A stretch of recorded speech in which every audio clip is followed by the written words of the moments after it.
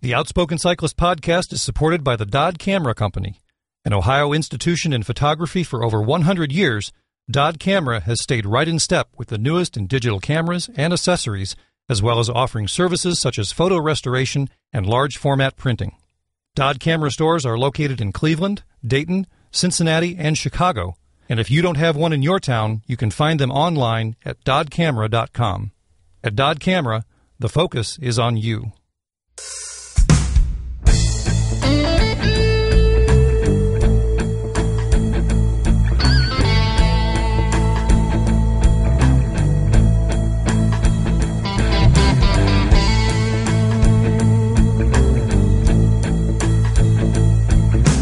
Welcome to the Outspoken Cyclist, your weekly radio connection to bicycles and cycling, as well as fitness and other related topics.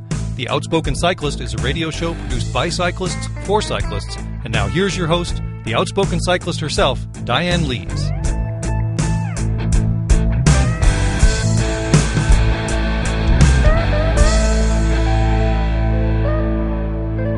Welcome to the Outspoken Cyclist. I'm your host, Diane Lees, along with Tim McKenna. Hello, Diane. Hello, Tim. How's Tim this week? Fantastic again. Well, you can't ask for more than that, can you? It's been such beautiful weather here all week. It's been, 77, 78 degrees and sunny all week. And I know. It's weird.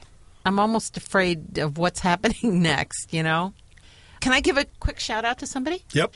Hi, Peter at Tulip Cycling. Remember us? We talked to Peter at Tulip Cycling this past summer? Well, friends of mine went on one of his tours. That's how I found out about him. This is like the fourth or fifth time they've gone. And when they came back this weekend, he sent over a Tulip Cycling water bottle for me. Oh, nice. Yeah, it was very nice. It was very kind of him to think of me. So anyway, there has been an interesting development in the Laura Weintraub story this week. It seems like Ms. Weintraub sought out a couple of cycling advocates in the California area and learned firsthand what riding on the streets entailed. Was it videoed? It was videoed.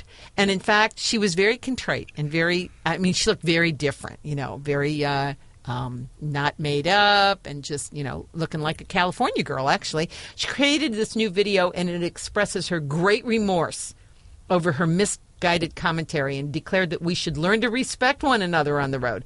Some folks thought her efforts were applaudable and many other folks just booed. You know what they say, there's no such thing as bad PR. Right. So hopefully something good will come out of it. Speaking of good, we are full up this week on the show. Mm-hmm. Yes, we are.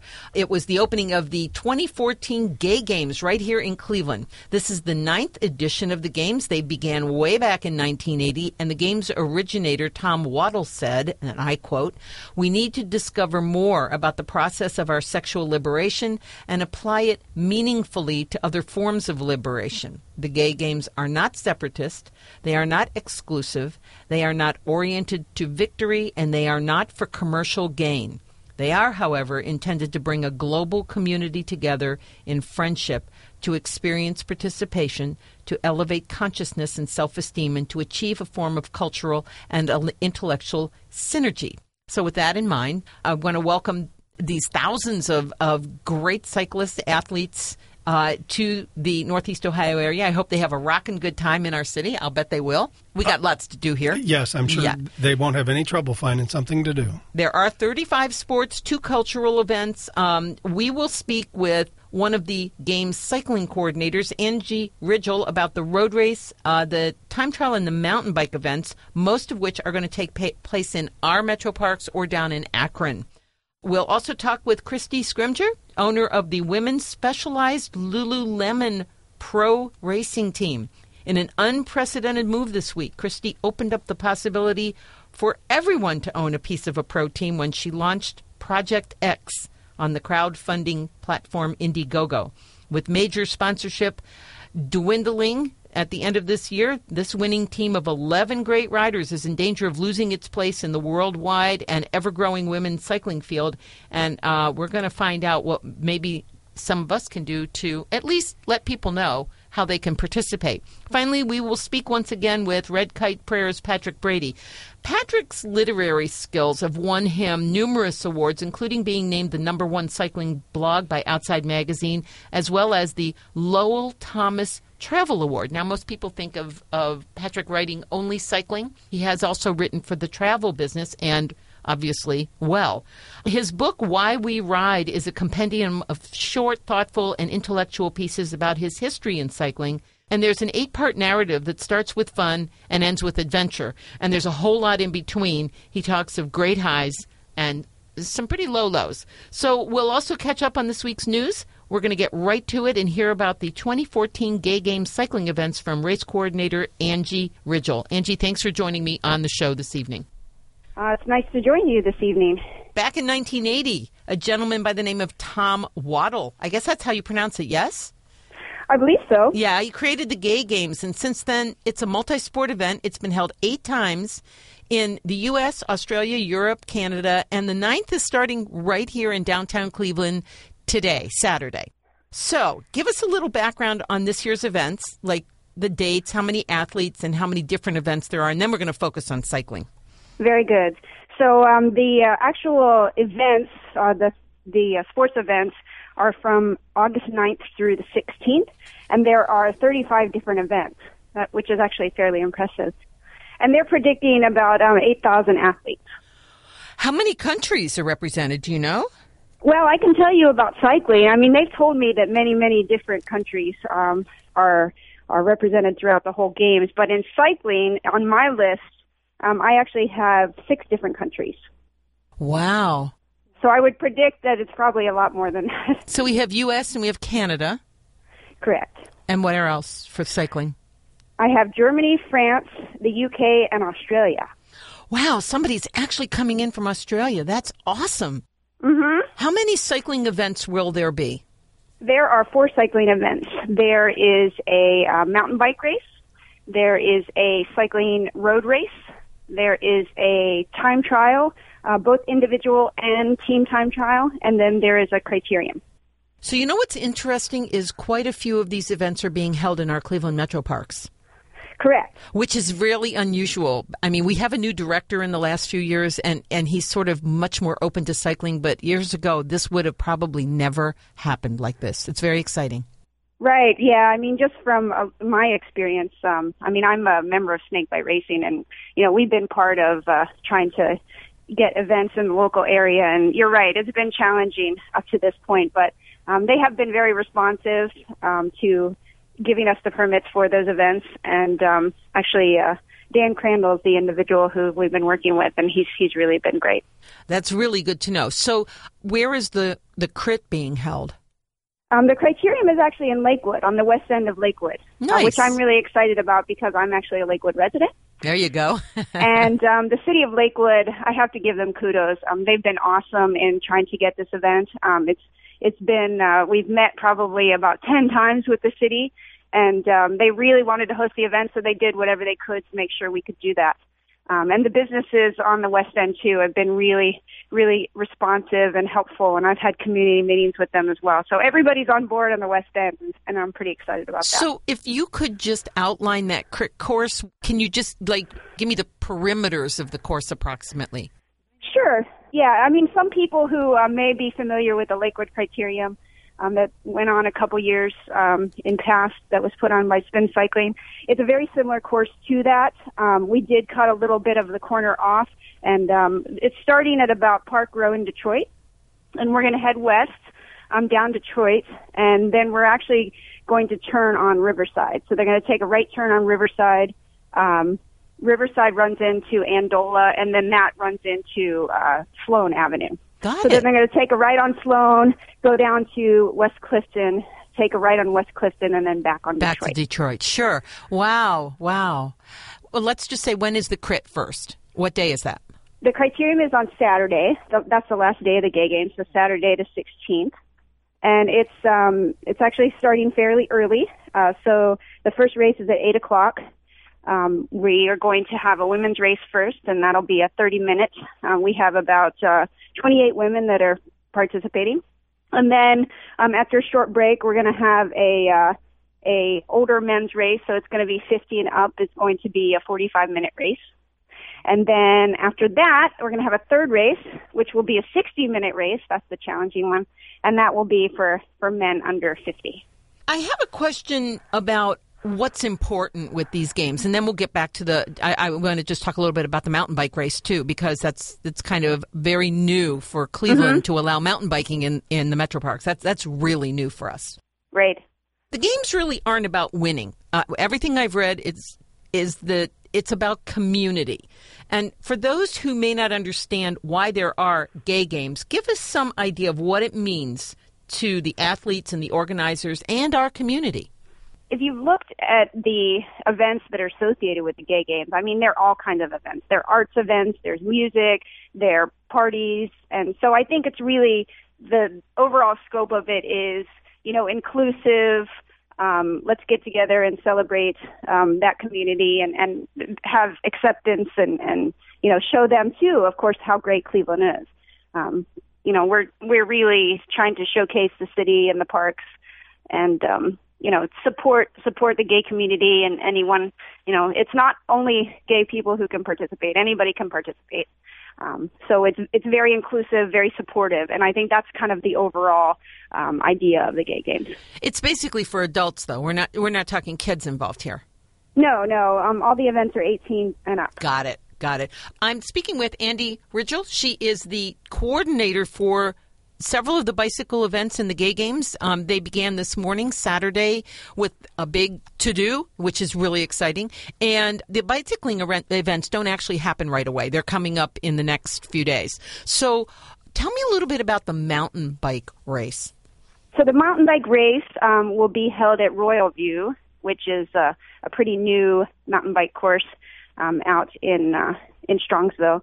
And it's actually going to be a time trial start for the mountain bike race. So that's a little bit different. But, with that course, those of you who are familiar with it, it's fairly narrow. So it'd be a challenge to have a mass start. So what that director decided to do, her name is Linda Miranda. She's a mountain bike advocate and her whole family are big mountain bikers. So she's the one who's running that event. And they're just going to have a course laid out, and then they have people basically start at certain times. So time trial start. Interesting. Now, there is also a triathlon going on. I know that's not part of your events, but do you know when the triathlon's going to happen and where that swim is going to start? Yeah. You know what? I think the triathlon is on Sunday. Okay. I'm not sure exactly.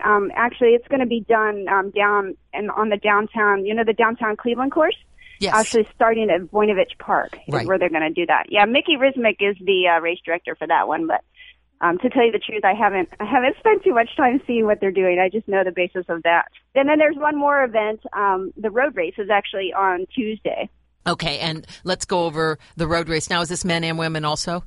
Yes, yeah. Do you know how many riders are registered for that? Well, it's interesting. The way the Gay Games registers people is they ask them if they want to do either the mountain bike or the road cycling events. And then within that, you can choose the road cycling events that you want to do. Now, the way that we encourage people to do all of the road cycling events is we actually have a omnium scoring where people will get points for each event that they do and how they are placing during those events. So we're encouraging people to do all the events. We won't know which events they're doing until our mandatory cyclist meeting, which is on Monday. But we did divide it out via mountain biking and cycling. So right now we have about 82 people registered for the road events, wow, which is exciting. Yeah, it is exciting. Mm-hmm. And then the mountain bike, they have 20.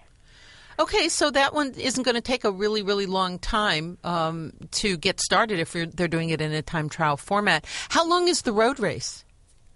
The road race is actually a circuit race. So I'm not sure some of your listeners may be familiar with the Chippewa Creek road race route, which was a race that went on for many years. We've been trying to bring it back, haven't been successful with that, but it's a 5-mile circuit. Got it. Depending on the category that people are in, it will probably be between 15 and 30 miles. Wow. So you have your work cut out for you over the next few days, and it's pretty exciting for us to see another big event coming to downtown Cleveland and just the Cleveland area. It's not just downtown. there's Akron involved, and there's the Cleveland Metro Parks involved, and Strongsville. And, people don't understand how Cleveland is laid out, but it's just very exciting that we have all these wonderful athletes and just people enjoying themselves in downtown Cleveland. Yeah, I'm pretty excited about it. Actually, I sent out an email today to the cyclists, kind of giving them a little bit of instruction, and I had a lot of people email me right away and say, we're so excited about the event, so it's all good. Well, Angie, lots of luck with the event. I know it isn't going to come back here anytime soon, so for those in the Northeast Ohio or even further away area who want to see this, the Gay Games go on until the 13th, is that correct? Actually, the 16th. Oh, the 16th. Okay, August 16th. Correct. All right, and you can go online to Gay Games and just type it in. Right, and they have a cycling-specific page if people want to look at that. You just go to that page on the Gay Games main site, and it gives you all the details about where the races are, what the times are, how to get to those events if people want to come cheer them on. Thanks so much for talking to us about the events, and good luck this week. I hope the weather holds up. Me too. Thank you very much. All right, Angie. Have a great night. All right. Bye-bye. Bye-bye. Angie Ridgel joined me from, I don't know where the heck she is right now, but I'll bet she's running around like a chicken with her head cut off. I think so. I'm very excited about all of these cycling events and all the events going on. It's going to be huge. 8,000 people. That's a lot of people. I think the cycling events, it's great. It's another way to show off our metro parks and all the wonderful things that we have there. And I know Sunday morning, tomorrow morning, the rowing kicks off. So I'll be down at the boathouse for that. Oh, good. Do you know how many rowers? Or have you No, talked well, to them? the last I heard it was 150. So wow. We'll see. Okay. But it's nice to hear that they have a 50 and over category for those of us like that are that? a little more experienced. All righty. You are listening to the Outspoken Cyclist. We are going to move right along, and we're going to learn about the specialized Lululemon women's team from its owner. We'll be right back to talk with Christy Scrimger.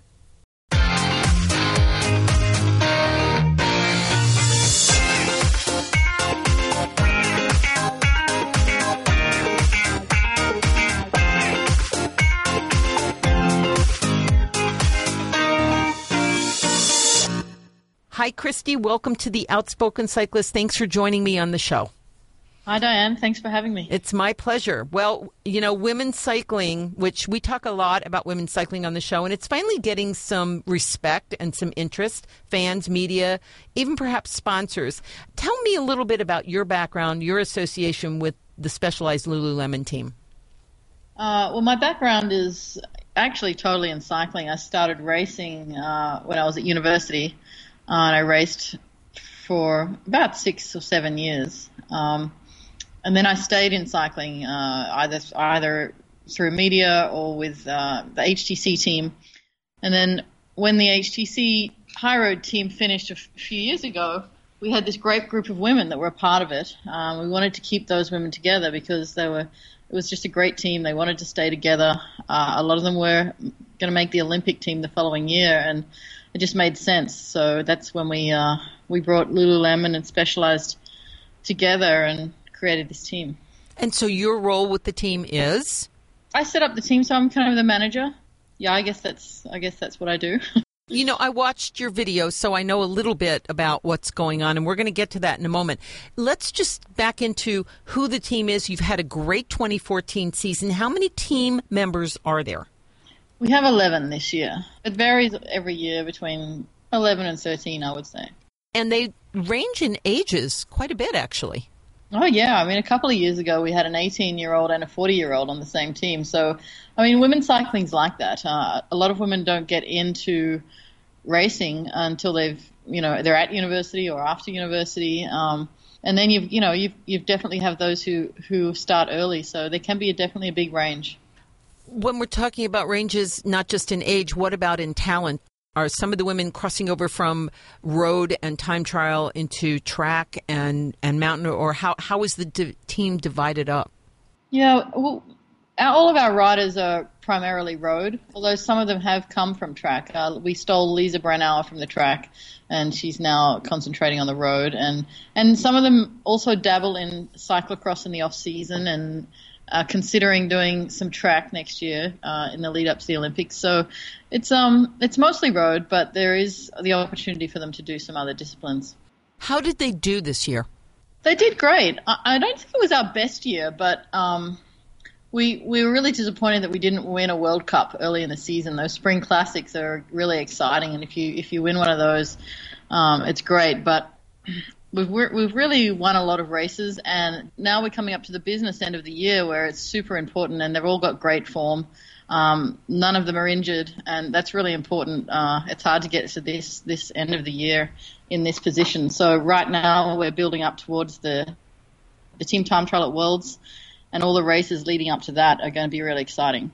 So one of the things that always comes up for me when I'm looking at a team, a squad, 11 women who need, first of all, they probably come from all over. They don't all come from one area, right? Yeah, they're international. We have 5 North Americans, but then we have a couple of Aussies and a French rider, a Dutch rider, a couple of Germans. It's very international. So when you have a team like that, obviously travel is expensive and training, and there must be some sort of monetary issue with equipment and mechanics and all of the stuff that goes into building a team. How do you manage all that? Well, yeah, it's difficult, particularly on women's teams' budgets. But, we do the best we can. We've got good partners and we have good equipment. We're very lucky. But then definitely travel is expensive. Bringing people, we cover all of their travel. And so, bringing people from Australia and then back and forth from America to Europe for racing, it definitely adds up. And there's a lot of other costs involved, like insurance and fees and storage. And, it's definitely a full, operating a real company. I'm speaking with Christy Scrimshaw. She is the team manager for the specialized Lululemon women's team. You're in New York. What are you doing in New York? Do you live in New York? Yeah, I spend most of my time here. I travel a lot with the team, but I like it here. Well, there's some things evidently that are changing toward the end of this year, and it's prompted you to do something that's never been done before. And this past week, you launched Project X. Tell us a little bit about Project X and why you're going to look at making all of us team owners. Well, women's cycling is very interesting. It's and cycling in general is structured, as you know, it's all based on sponsorship. Or if it's not sponsorship, it's very passionate, wealthy individuals who want to fund a team. But mostly it's modeled on sponsorship, and sponsorship's definitely hard to get, particularly in the past for women's teams, because you don't have a lot of return on investment to show. I think that's changing. And women's cycling, I believe, is just about to go through a huge growth curve. We even saw this year how much has changed at the top level and at all levels of women's cycling. So we've had 2 financial sponsors specialize in Lululemon for the past 3 years, and that contract ends at the end of the year, and we were looking for new sponsors. And it was proving quite difficult within time frames, and I really wanted to have this done by the end of August so that the girls had the opportunity to find another team if we didn't find the money to continue this one.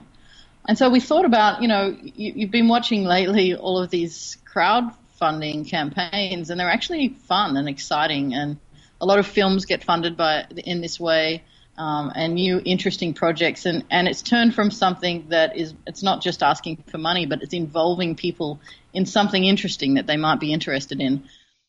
So we took that, and also the fact that I think women's cycling really needs to create a bridge between racing cyclists and a fan base.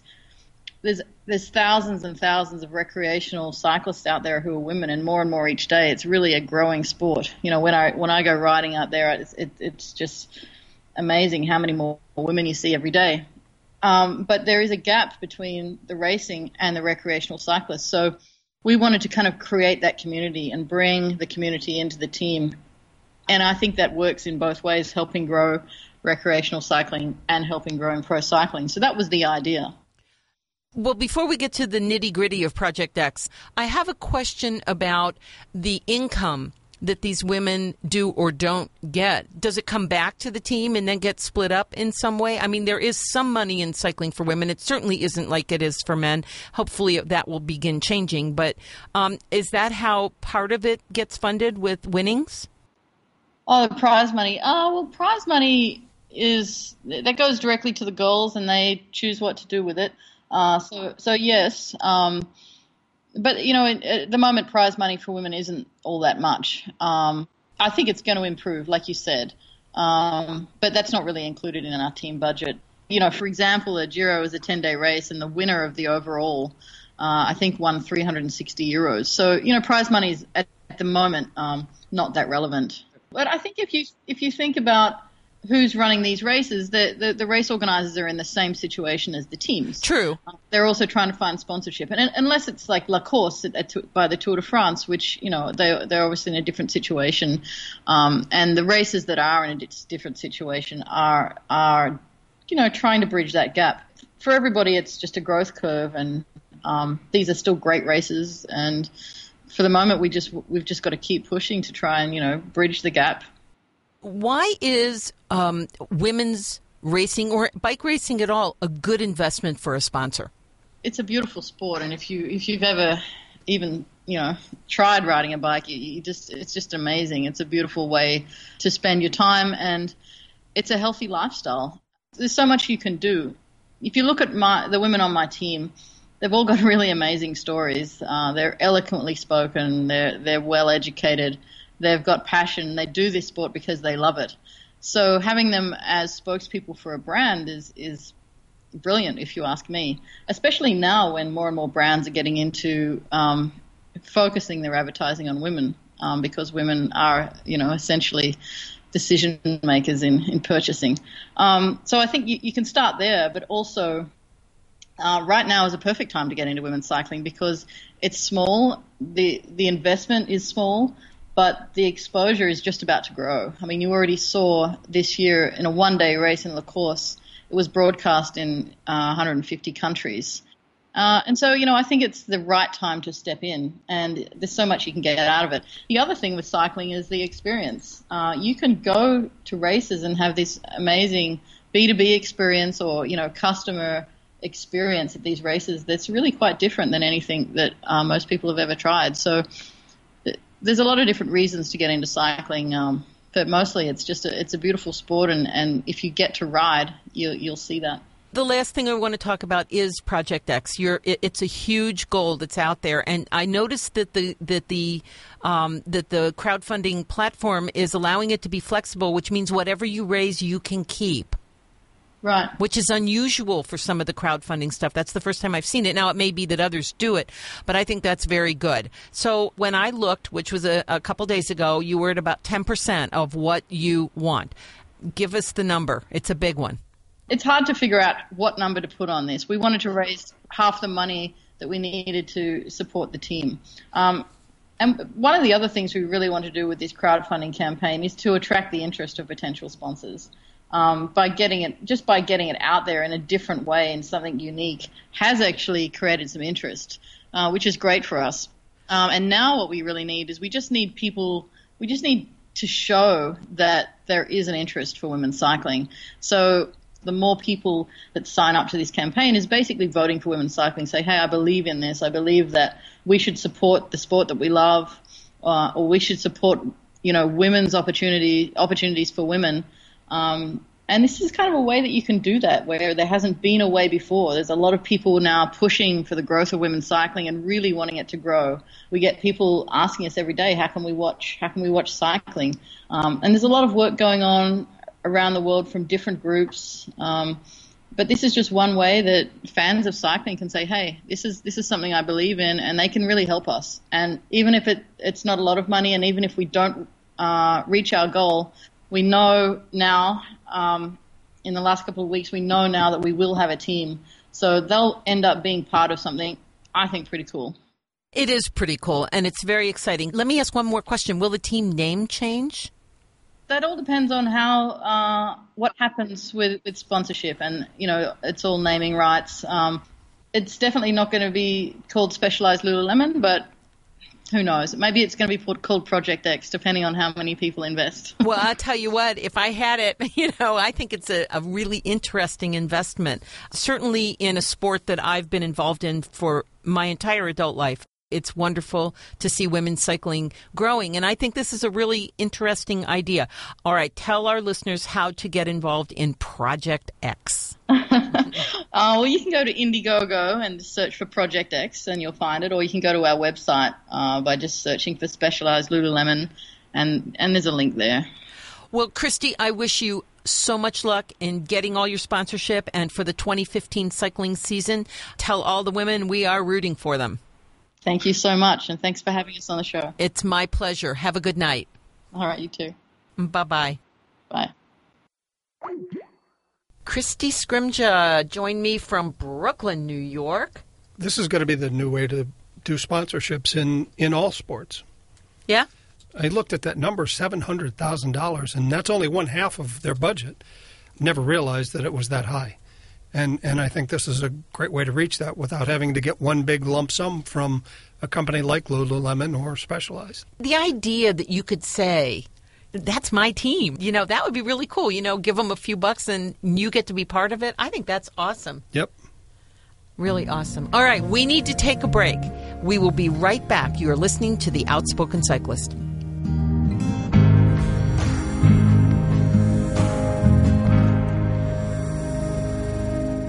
WJCU University Heights, from the campus of John Carroll University. We'd like to thank our podcast sponsor, Dodd Camera, for their support of The Outspoken Cyclist. There is a close relationship between cycling and photography, and we're proud to have this family-owned business as a partner in our show. If you're in the market for photo equipment, want to learn more about taking great pictures, or maybe you're ready to launch your own YouTube channel, visit doddcamera.com and see what Dodd Camera can do for you. We are back on The Outspoken Cyclist. I'm Diane Lees. And I'm Tim McKenna. Hey, Tim, it's time for some news. What you got? One of the interesting things I've been following all week is the Tour of Utah. Yes. So tomorrow will be the last stage. If you haven't had a chance to follow that, tourofutah.com. And a shout out to one of our past guests, Tim Johnson, who's doing a fabulous job of one of the co-announcers along with the race. And I love his insight so much. Information that you get, the little things that you normally don't catch when you're watching a bicycle race, and things behind the mindset of what a rider is and all of that. So cool. Tour of Utah, one more day left, and also congratulations to them. They had a great race at Miller Motorsports Park for the women's race. Yes, the one-day women's race. The one-day women's race. I also watched that, and that was very good as well. Okay, so my first story this week is sort of the National Coalition for the Safety of Roads, or the NCSR, is partnering with organizations and communities across the country to raise awareness about the dangers of red light running during, wait for it, National Stop on Red Week. That means we only have to do that once a week? You mean once a year? 1 week a year? Yeah, 1 week a year. Each day of the week is dedicated to different safety aspects, useful statistics and information, and heartfelt messages from supporters. If you're interested to see what the week offered, you can go to ncrssafety.org/Stop on Red. And you'll see all the tools and resources you need to promote National Stop on Red Week in your community. And I don't want to be skeptical or flip, right? But I'm not sure why we need a National Stop on Red Week when stopping on red is required every day of the year. We should stop on red all the time. I will say, though, some of the statistics highlighted were terrifying. So maybe it is a good thing to bring more awareness. The week started actually last Sunday and ran through today, but I think the information will be helpful year-round. It's interesting that you found that, because I also found LEDs on Copenhagen's bicycle highway tell you how fast to go to get to the green light. So Wait a minute. They're built into the highway? This is actually built into the roadway. Wow. So cool treehugger.com/bikes, and you'll find a nice article about Copenhagen and the updates that they're going to have for their bike systems, the bridges that they're going to put in, and all the other roadways. And So I remember a long time ago when I was a kid, and you used to drive down Clifton Boulevard. If you went like 34 miles an hour, you could make all the lights. Yeah, right. Well, that's changed. But now what you can do in Copenhagen, the traffic lights are synchronized for the convenience of cars and cyclists who have to start and stop all the time. They call it the Green Wave, and the Green Wave actually has LED lights built into the bicycle pathway, and when you travel 20 kilometers per hour on your bicycle, you will make all the lights green. You'll make all the green lights as you're so you don't have to stop at the red light, which is cool. a fantastic idea. And they actually show there's a video in here which is a great video. It shows people if you're not going 20 kilometers, the green disappears and you're going to have to stop when you come to the intersection. I think this is a great idea, and it's a neat solution. And I think, well, in Copenhagen, they do a lot of great things for cycling. So yes, they do. It's not a surprise that it comes out of there. No. So I think we mentioned Paul Kimmage last week. Yes. Well, Paul Kimmage is in the news again this week. He seems to be in the news a lot recently. He has not lost his desire or bravado in attempting to expose bad goings-on in cycling. In the Irish Independent this week, Kimmage's attempt to get a teammate of 27-year-old Johannes Dreger, who died in his sleep after a race almost 25 years ago, is met with hesitance and fear. Here's the beginning of Paul's article. It's fascinating. Almost 25 years have passed since Johannes Dreger, a handsome 27-year-old Dutch professional cyclist from the province of Friesland, died in his sleep, and the mention of his name continues to provoke fear amongst his former contemporaries and friends. The question is, why? Last January, after a visit to his grave, I began reaching out to several of his former teammates. Some refused to talk about him. Others spoke on condition of anonymity. This phone call, late one evening in February, was typical. What it conveys is the sense of discomfort that this, a man who would rather not answer questions, what it does not convey is the sense of fear. What they did was transcribe the telephone conversation. It is so interesting. This guy was terrified to talk about this. So it was independent.ie. And if you just type in Paul Kimmage and Johannes Dreger, I am sure you will find it. It's a really interesting article. Are you looking for another bicycle? No, I'm not looking for... Okay, why? Okay, well, no, you're probably not. But Pippa Middleton, who did the Race Across America. Yes, she did. The bespoke bike that she was on, she's actually auctioning it off. And she's going to raise money for her two charities, which is, I think, a really great cause. And if you go to ebay.com.uk and just do a search for Pippa Middleton, it'll come up. Her bike is up there. Is it pretty? It's a nice-looking bike. There's a few days left on this, but the nice thing is actually going for a good cause, and they're doing something good with it. And it's neat to see something like this up on a good use for eBay. Let's put it that way. Yeah, that's true. Hey, this comes from Cleveland.com, and we're hearing that planners are thinking protected bike lanes. That's fabulous. Say what? Yeah, there's a rendering that shows it, and if you go to Cleveland.com, what's really interesting is that, you know where St. Clair is, right? Yep. Okay, there is a segment that used to have trolleys, and what they're doing is they're saying they're going to put in a network that could be 50, 80, even 100 miles of extra wide Cleveland streets that once carried the trolleys and put this boulevard of bike lanes down the middle. How cool is that? They're calling it the Cleveland Bicycle Expressway. I like that. I think that maybe we can get some Copenhagen lights and that'd be really cool. And time the lights. Yeah, right. That would be perfect. That would be awesome. So while I was watching the tour the other day, a new device came up. It's called Patch and Ride. Okay. And so I went to their website at patchandride.com.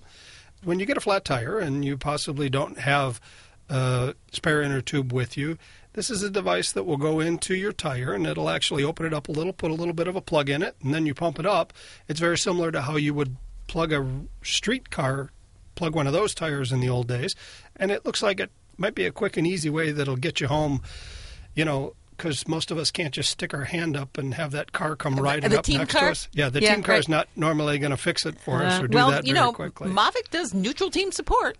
That's very interesting to see that. I'm sure they do some a little faster than others, but right.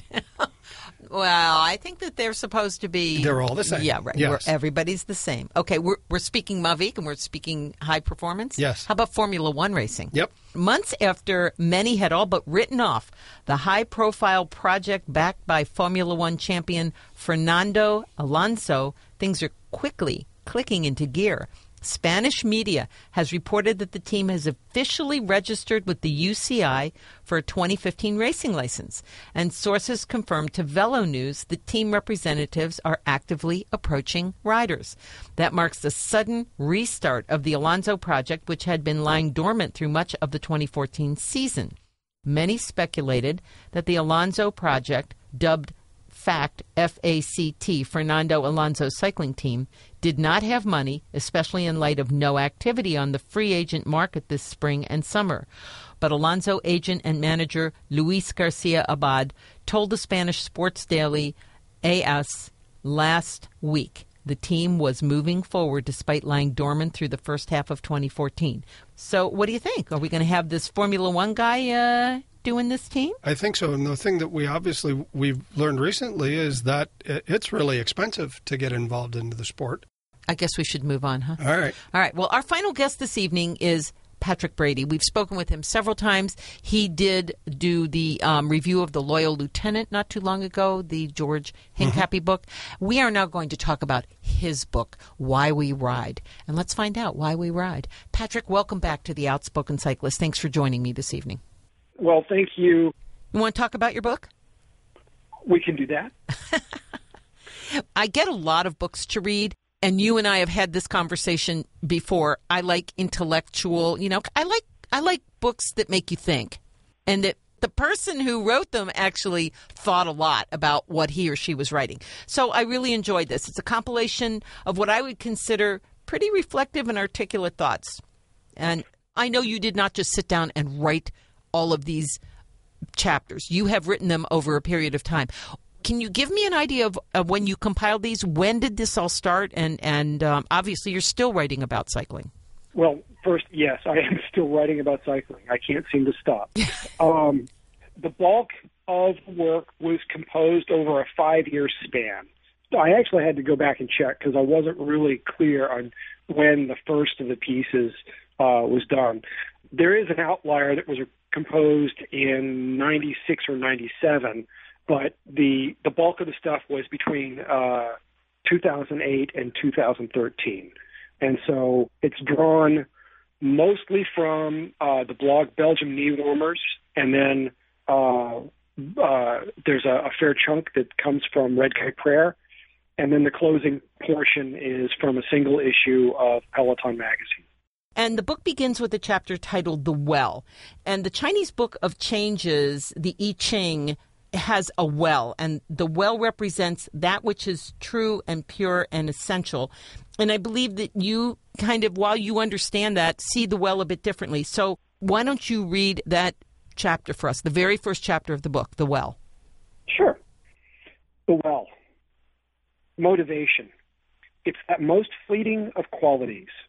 With it, you have the power to dig deep in training. Every day is another opportunity to work toward a better you. It is the savings account from which you draw the fortitude to bury the needle for another few seconds, to refuse the slice of cake, to head out for the ride in the dark. It is as mysterious in its presence as it is in its absence. Its switches are nonsensical, ironic. One bad ride can light a fire that melts the asphalt beneath your wheels 2 days later. Or it can lead to a sense of futility, causing you to skip rides, fall off the program, pig out even. When the well is empty, life is duller for it. There's no spring to your step. 20 miles can seem long, and cleaning the bike is just another chore that can be put off for another week. Forget about intervals. Why go hard? What's the point? And there's the mystery. We know why. We know that the feeling that comes from riding well can kill office stress, melt daily disappointments, and enable us to ride with the lead group at Flanders. Okay, maybe not the last, but you must admit, when the well is full, you feel totally pro. You ride with wattage to spare. But the empty well can be depression itself. It is the cycle of disappointment that feeds on disappointment. The snake that eats its tail, but instead of winking out of its existence, it grows. How we reverse that vicious cycle is anyone's guess. A blue sky that lures one rider back to the saddle can fill another with shame for the day's missed. For those who've had the well run dry, you know the revulsion you feel for the big ring, a stomach-turning horror that makes overtraining seem like simple recovery between intervals.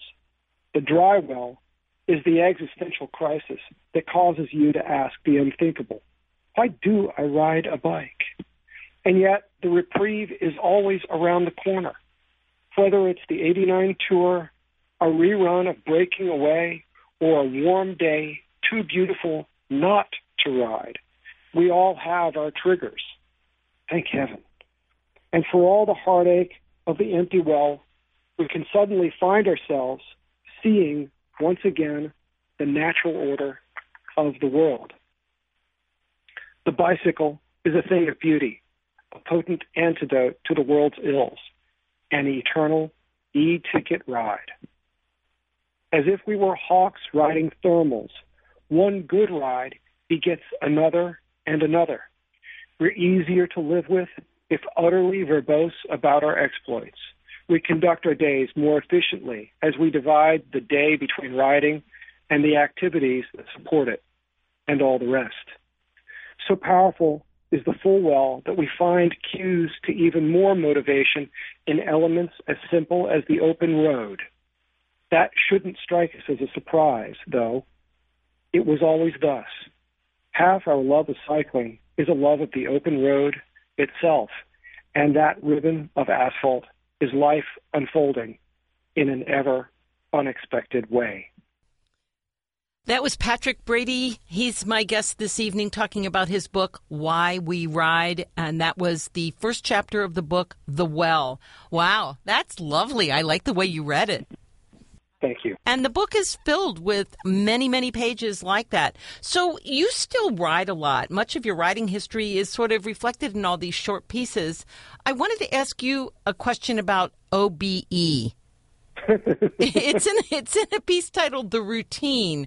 And it's the kind of jargon, believe it or not, all these years I've been in the bike business, I never heard OBE. Tell us what OBE is and what is it about routine?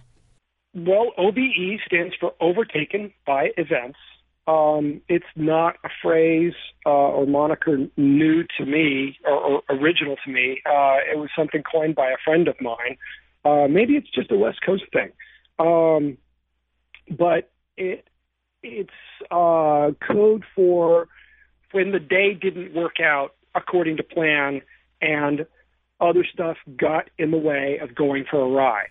Then you had an OBE. You were overtaken by events. Right. And, routine, oh my gosh, it can be such utter boredom and be such a killer to an interesting life. But routine, it has its merits. A morning riding routine means that you know exactly how long you need to get ready. You know exactly how many minutes it will take you to ride to the start of the ride. You know how long that ride will last. You know how long you need after the ride to be useful again to the rest of the world that doesn't care about your riding. And that's the thing. The world doesn't give a flying bleep about our riding. Most of the people to whom we matter, riding is just something we do that gets in the way. And so knowing how we shoehorn our riding in so that we don't disrupt the rest of our lives and upset the people who really would rather we weren't riding at all, that's the challenge. That's the deal. That's what we're working toward. My friends and I also refer frequently to the hall pass, and that's the negotiation you've made with your significant other that permits you to leave at, dark 30 or whenever, and then get home, 2, 3, 4 hours later. Well, most of us. Go ahead. Well, what I was going to say about that is because all these years when women, believe it or not, wives would come in and confide in me by saying things like, if it weren't for riding, I think I would have killed my husband by now. Or if it weren't for riding, my husband and I would be divorced by now. I mean, there's another side to that maybe you haven't seen that I have had the privilege of seeing, that these women have actually said, oh, my goodness, I'm really glad because it's what keeps him sane. Well, I mean, okay, let's back up and just say all those women who've ever said that to you. Yeah. Cheers to them. Yeah, I agree. They rock. The thing is, that's a level of awareness of the positivity that cycling imparts in our lives. Those are women who are much more aware, not just of themselves, but of what keeps the people around them sane. And if we could mint those by the dozen, I'd do all I could to help in that effort. But the fact is, there are a lot of people who just see cycling as something silly. And so the routine, in part, spoke to, what I've had to do at other points in my life to be able to get the riding in that I wanted. Not everyone is as evolved as those women that you shared time with. So That's true. That's true. I was thing. just offering another perspective. So, we can move right from routine to addiction.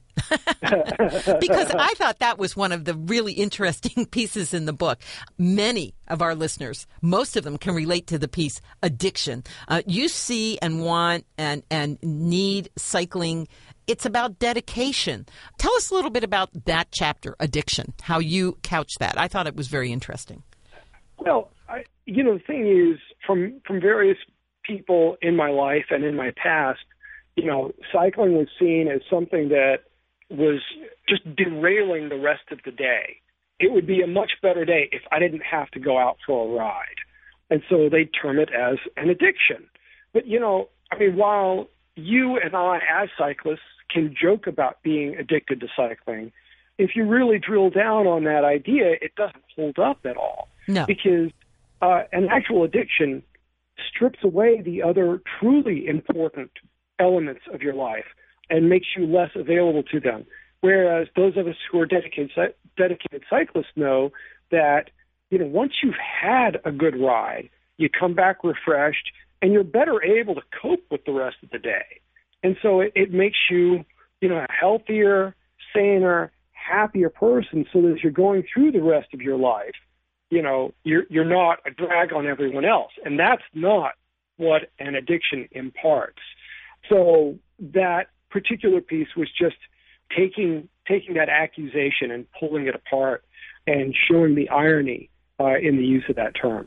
It's just interesting that, people see you walking around in your cleats and your kit and they go, oh, look at him, he's addicted to this, and it's like just it's just not the way it really is. It's funny in a sad sort of way, All right, so the last thing I want to talk about is the last part of the book. So a lot of these beginning chapters, the first, I'd say 2/3 of the book, are basically these sort of thoughts that you have, and they're cohesive and they start and they finish. Then you have this sort of 8-part beginning with fun and ending with adventure. What did you mean by putting those 8 parts together? And they're very interesting, but it's more of a story than the single chapters are. Well, okay, so the first thing I should say is that entire collection was commissioned by Peloton magazine, and it was the basis for their 8th issue, which was a photo annual. And so those essays were inserted in between the different photo essays by 8 different photographers. And so the idea was to have a single piece of prose that pulled the entire issue together. Got it. To have that single piece of prose written by a single author, which is not something that's ever happened before in a bike magazine. Turning the whole of an issue over to one writer, that was just nutty. And I'll even say, straight up, they were kind of nervous. They kept checking in with me. And I said, just give me a chance to finish it, and then you can decide if it works or not. But it was a huge opportunity for me. And, you asked about the order to the things, and I can tell you that I looked at them hard, and there was a very right-brained analysis on, I went through this stuff, and I thought about what I was working on. They're not all the same length. One takes on the mountains. One looks at the nature of innovation. One looks at the creative urge. And so while they all concern cycling, they go down some really diverse paths along the way. And really what it was 2 weeks of me on my couch. I'd go out for a 1 or 2 hour ride in the morning, and I'd come back and I'd spend the rest of the day on the couch, just chasing wherever my creativity led.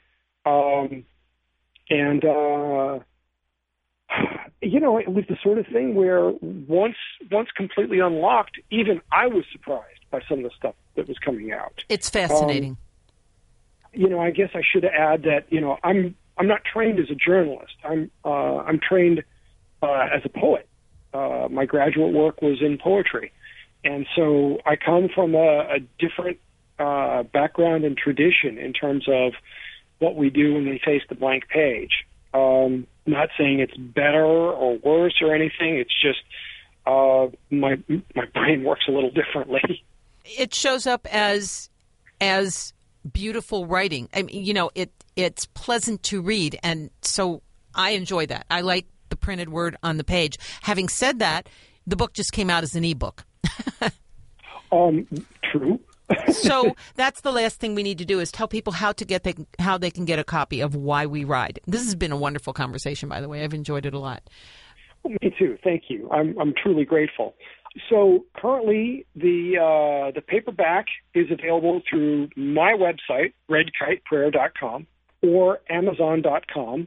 And then the ebook will be available on my site later this afternoon. And then there's a fine press edition hardcover. The pages were letterpress printed, and the binding was done by hand. The printer is in Ojai, California, and the bookbinder is in downtown L.A. She's been in business like 60 years or something. She must have been 14 when she started with her husband. I don't know. But they did a really lovely job, and so it's the hardcover edition's a real collectible. And once I've got all those shipped out to the Kickstarter pledges, then that book will appear on my website as well. I really appreciate you talking to me this evening. It's always a pleasure to talk with you. And the book, again, is Why We Ride, Essays, Meditations, and Prose Poems on What Makes Cycling an Indispensable Part of Our Lives. How true, how true. Patrick Brady, thank you so much for joining me on the show this evening. Oh, thank you, Diane. You're so generous. We will talk again. Bye-bye.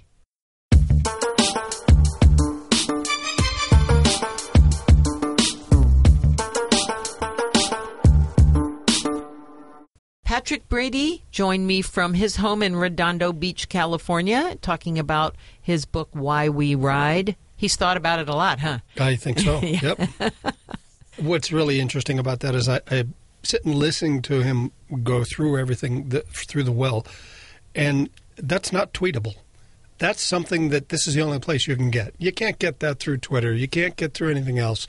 You have to go there to get it. Right. And it's a slim version. It's only like 100 pages. But it is just full of these wonderful thoughts about cycling. It's really well thought. Yeah. And then he's able to convey it in readable, interesting, and fun prose and poems and stuff like that. Well, we need to skedaddle out of here. Thank you for listening this evening. There will be a brand new edition of the Outspoken Cyclist next week. If you're in the Cleveland area, come see the Gay Games. If not, go for a ride anyway. Bye-bye.